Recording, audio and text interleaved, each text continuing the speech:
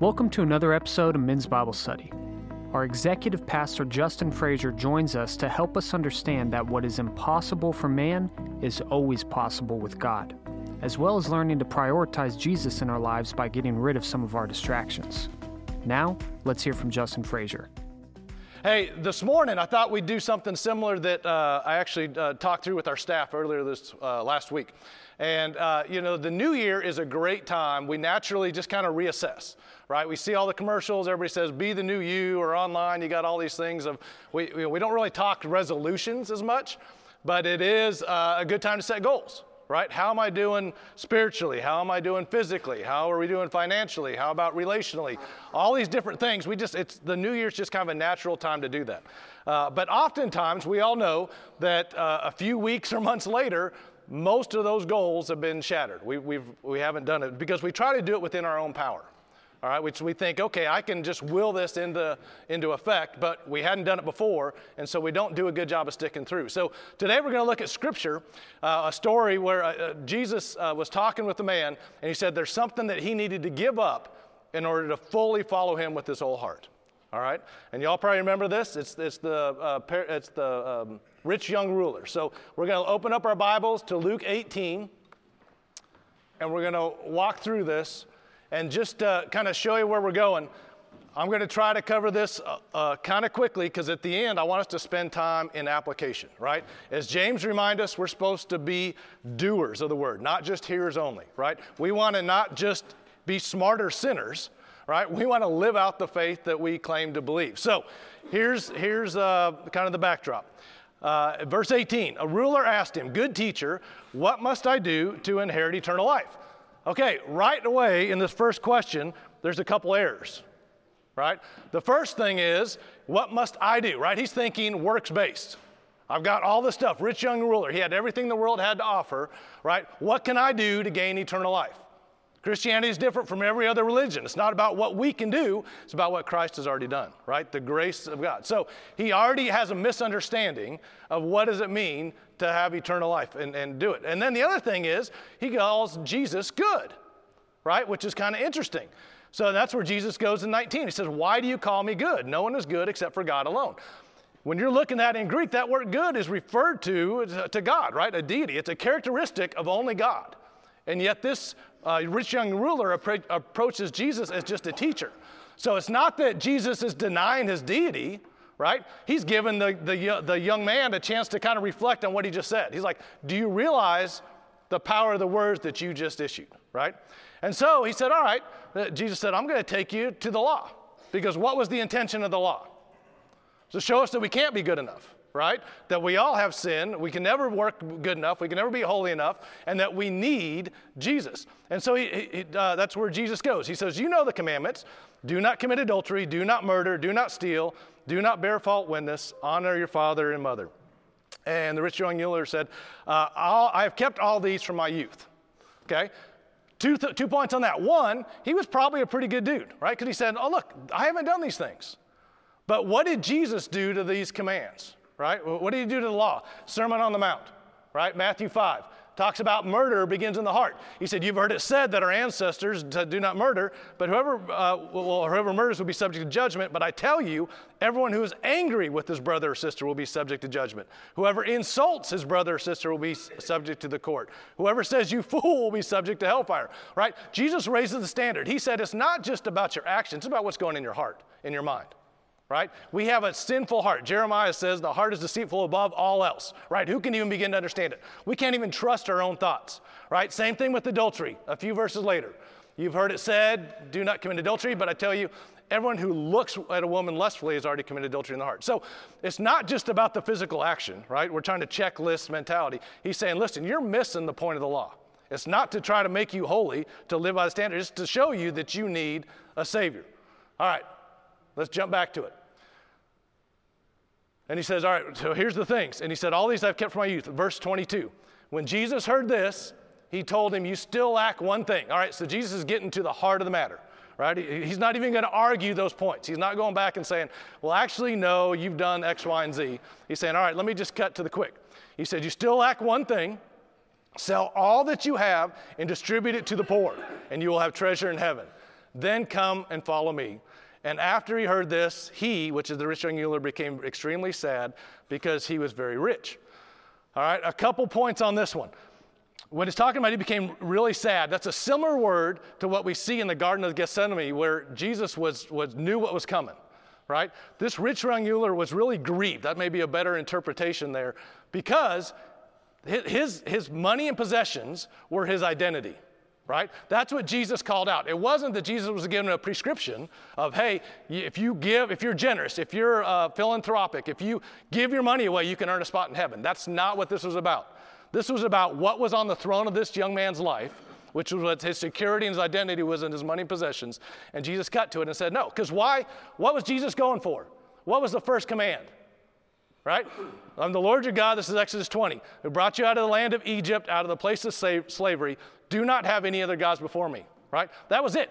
What was on the throne of this rich young ruler's life was his money and possessions. All right? It wasn't Jesus. And so that's what was getting in.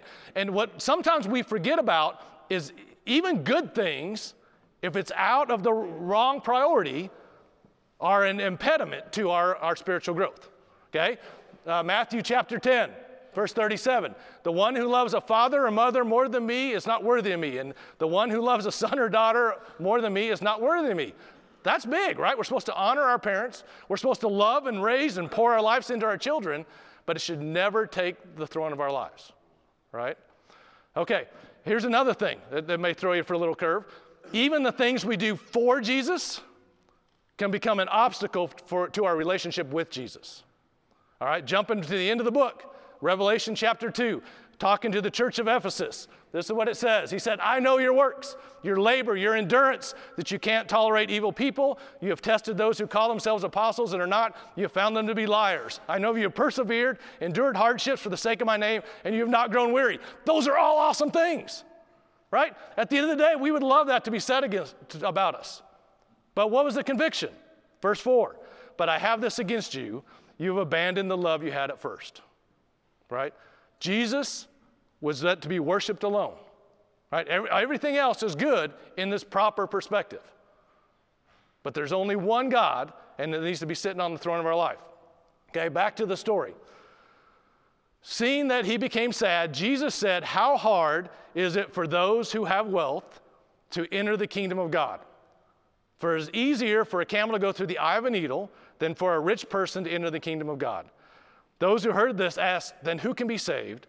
And he said, what is impossible with man is possible with God. Sometimes we think this is a commentary on wealth, okay? It's not, and let me tell you why. Right here it says, when those who heard this, who is Jesus talking to in this? His disciples, okay? They weren't saying, then how can a rich man get saved? He said, how can anybody be saved?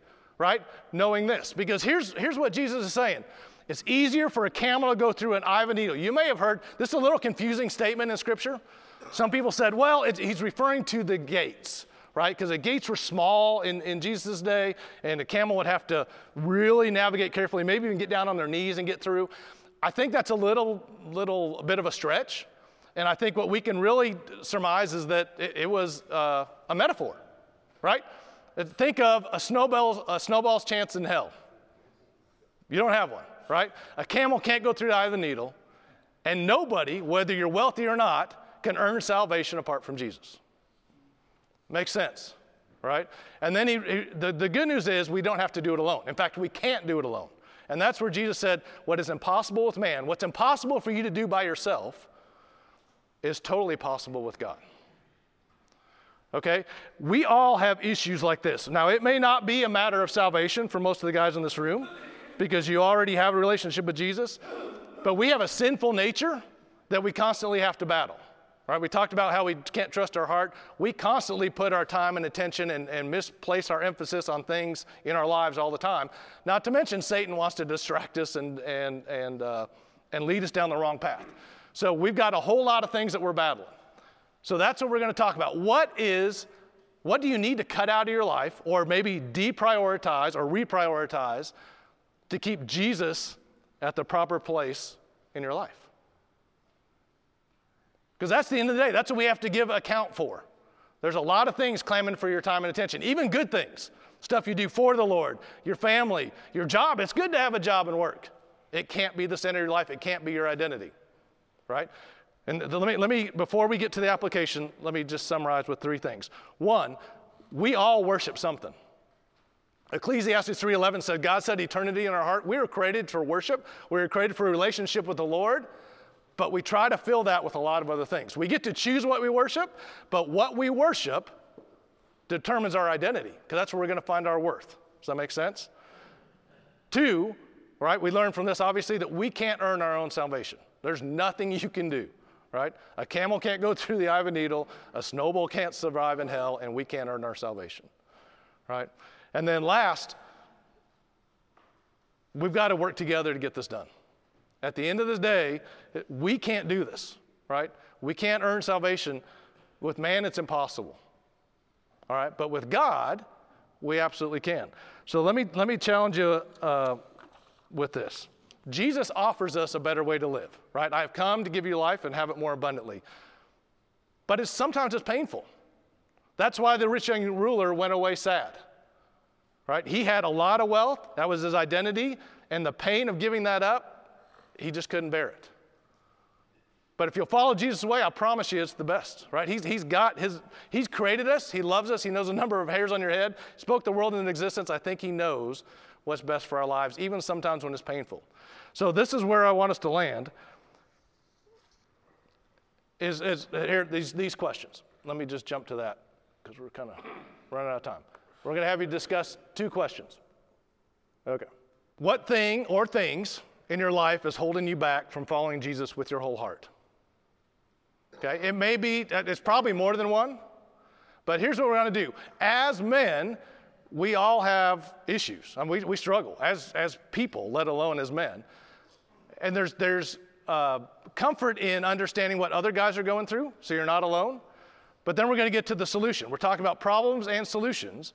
What steps will you commit to making in 2023 to remove these obstacles or distractions from following Jesus? When we get to the end of 2023, we ought to be closer to Jesus than we were today. Does that make sense? That only happens through intentional growth. We've got to be intentional and some accountability.